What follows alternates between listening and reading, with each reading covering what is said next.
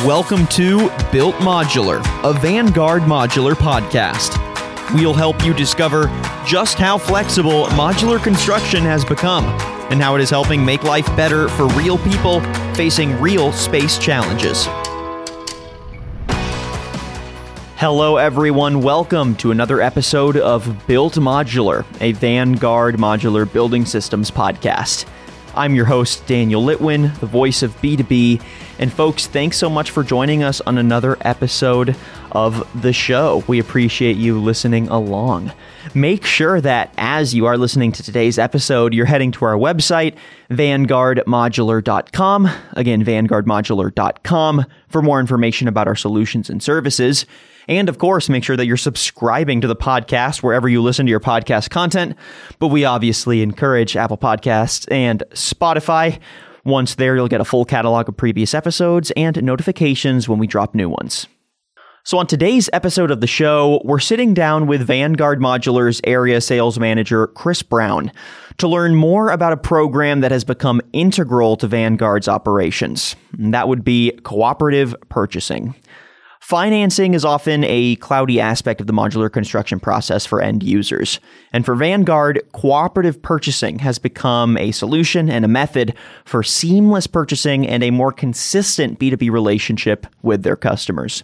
So here to explain how co-op purchasing works in practice is Chris Brown, again, area sales manager for Vanguard Modular. Chris, great to have you on. How are you doing? Yes, hello. Thank you very much. I'm excited to speak with you about cooperative purchasing. Absolutely. Yeah, it's something that I don't think many folks in the industry know about. So we're going to really break it down today. We're going to define it for our audience. We're going to explain how it works in practice, why it is a financing option that is growing in popularity, and what some of the domino effects are of running with cooperative purchasing. So Chris, since you've joined Vanguard Modular in 2004, you've become the company's in-house expert on cooperative purchasing, heading up any related initiatives to said program. So you're the expert here. Can you go ahead and give us an elevator pitch definition of cooperative purchasing and how it applies to your built industry? Sure, be glad to. Cooperative purchasing is a procurement system in which a lead agency advertises for bids, awards a master contract to the vendor, and for the prices to be extended to registered members of the cooperative, and then notifies the members of the contract awarded. The registered members then contract directly with the vendor for their own needs and subject to the specifications of the master contract. In a nutshell, cooperative purchasing is basically an intergovernmental agreement that has already been put out for bid and a contract has been awarded to the vendor and or supplier. So when it comes to a customer's lease, purchase, or general financing options for a modular building, where exactly do they encounter some speed bumps in that process? And what would you say makes cooperative purchasing a potential solution to those bottlenecks? Well, I think I'd like to clarify something off the bat is that the financing of a project really is a separate entity than the procurement of it with the vendor. Sure. So the end user still has financing struggles, perhaps. And, Vanguard does offer some financing options, but the cooperative purchasing is the procurement vehicle. Right. So then in the procurement process, where do they find themselves struggling to potentially understand the process or to find a structure that works for them? And how does cooperative purchasing step in as a solution? It really is about savings and ease of procurement. Participation in co-op produces basically two types of savings. First is direct dollar savings, as prices should be driven lower by the opportunity vendors receive having access to a large pool of potential clients, as a vendor. Second, and this is really the big one, members of a co-op have an immediate savings because they do not have to research, write, and award bids. These savings are often overlooked by purchasing departments, but it's real and measurable. To take that one step further, when local governments put aside provincial interest in exchange for the broader benefits to be achieved through cooperative purchasing, they can secure the provision and performance of goods and services at a lower cost. Cooperative purchasing has demonstrated a strong ability to serve as an effective tool to assist local officials in saving taxpayer dollars.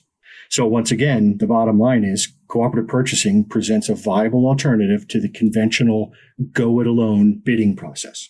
Go ahead and break down step by step for us. How exactly does cooperative purchasing work on the member side? Who can become a member? How do they even begin to go through the process? And what does that process look like?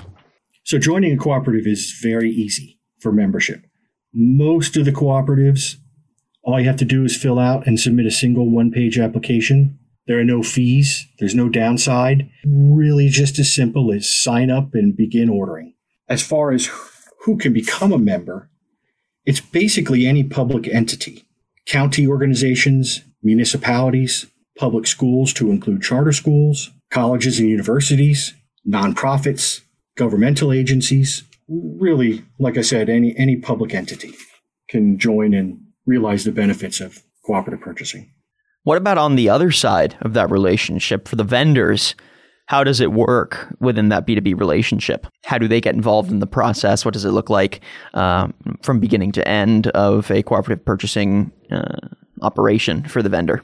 Well, for the vendor, it's quite a process to go through and respond to an actual RFP or bid that the cooperative has put on the street publicly for vendors to bid on. And once ultimately awarded, it opens up our products and services and guaranteed pricing to all the members of that particular cooperative. I would like to say that I'm certainly not going to get into all the detailed differences, but there are multiple procurement systems out there, and all have one thing in common. They negate the requirement for a public entity to produce, prepare, and publicly submit an RFP or a bid for a particular good or service. So some of the systems that are out there that are available, and that Vanguard holds contracts for a few of, there's cooperative pricing systems, joint purchasing systems, commodity resale programs, county cooperative contract purchasing, regional cooperative pricing systems. There's certainly state contracts, government services agency, GSA contracts, and lastly, and most importantly to Vanguard, national cooperative purchasing systems. Have you heard from other vendors in the industry that they like or promote cooperative purchasing, or is this still rare for vendors to seek out and participate in? That's a very good question. In present day, we find that most of the larger competitors across the nation are holding cooperative purchasing contracts. How does being a part of the cooperative purchasing ecosystem give vendors an edge over ones that aren't? Well, I think to answer that question is all the cooperative purchasing agencies out there, most of them do what's called a multi-award, and they might award a modular category product to 2, 3, or 4 vendors. And in actuality, there are scores of vendors. So it really reduces our overall competition. There's nothing to stop a member of the co-op from soliciting 1 or 2 or 3 prices from different vendors who are awarded contracts. So it's really designed to get the best price to the customer. You mentioned at the top when you were defining the cooperative purchasing process that there is a bid aspect to cooperative purchasing. In fact, it's very integral to the process. Can you go a little more in depth as to how that bidding process works for our audience?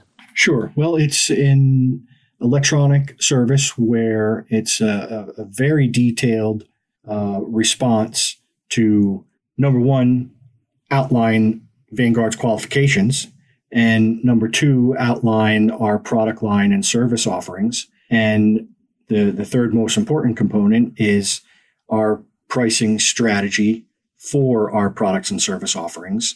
And the cooperative agency then reviews all the bids and selects vendors to award contracts to, not solely based on price. I mean, price is a big component, but also on references and track record and history of the vendor. So to take that one step further, it is very competitive. It leverages the purchasing power of thousands of members. Contracts are awarded to vendors through free and open competition, and it's consistent with federal, state, and local procurement standards. So the bid requirements are satisfied through a trusted and verifiable process. Awarded vendors are vetted and pre-qualified during the bidding process. An experienced, knowledgeable base of procurement experts is used to develop and issue the RFP in the first place. How often do you see categories put back out for bid in this process? Okay, that's also a very good question. So our experience is that upon initial award of a contract from a cooperative agency, it's typically initially for 2 to 3 years. Some will have a renewal period for a number of 1-year extensions beyond that, but then it will have to be completely rebid at the contract expiration. So it's designed that the pricing doesn't get stale and it gives the vendors a chance to rebid it with current cost indexes and pricing for materials.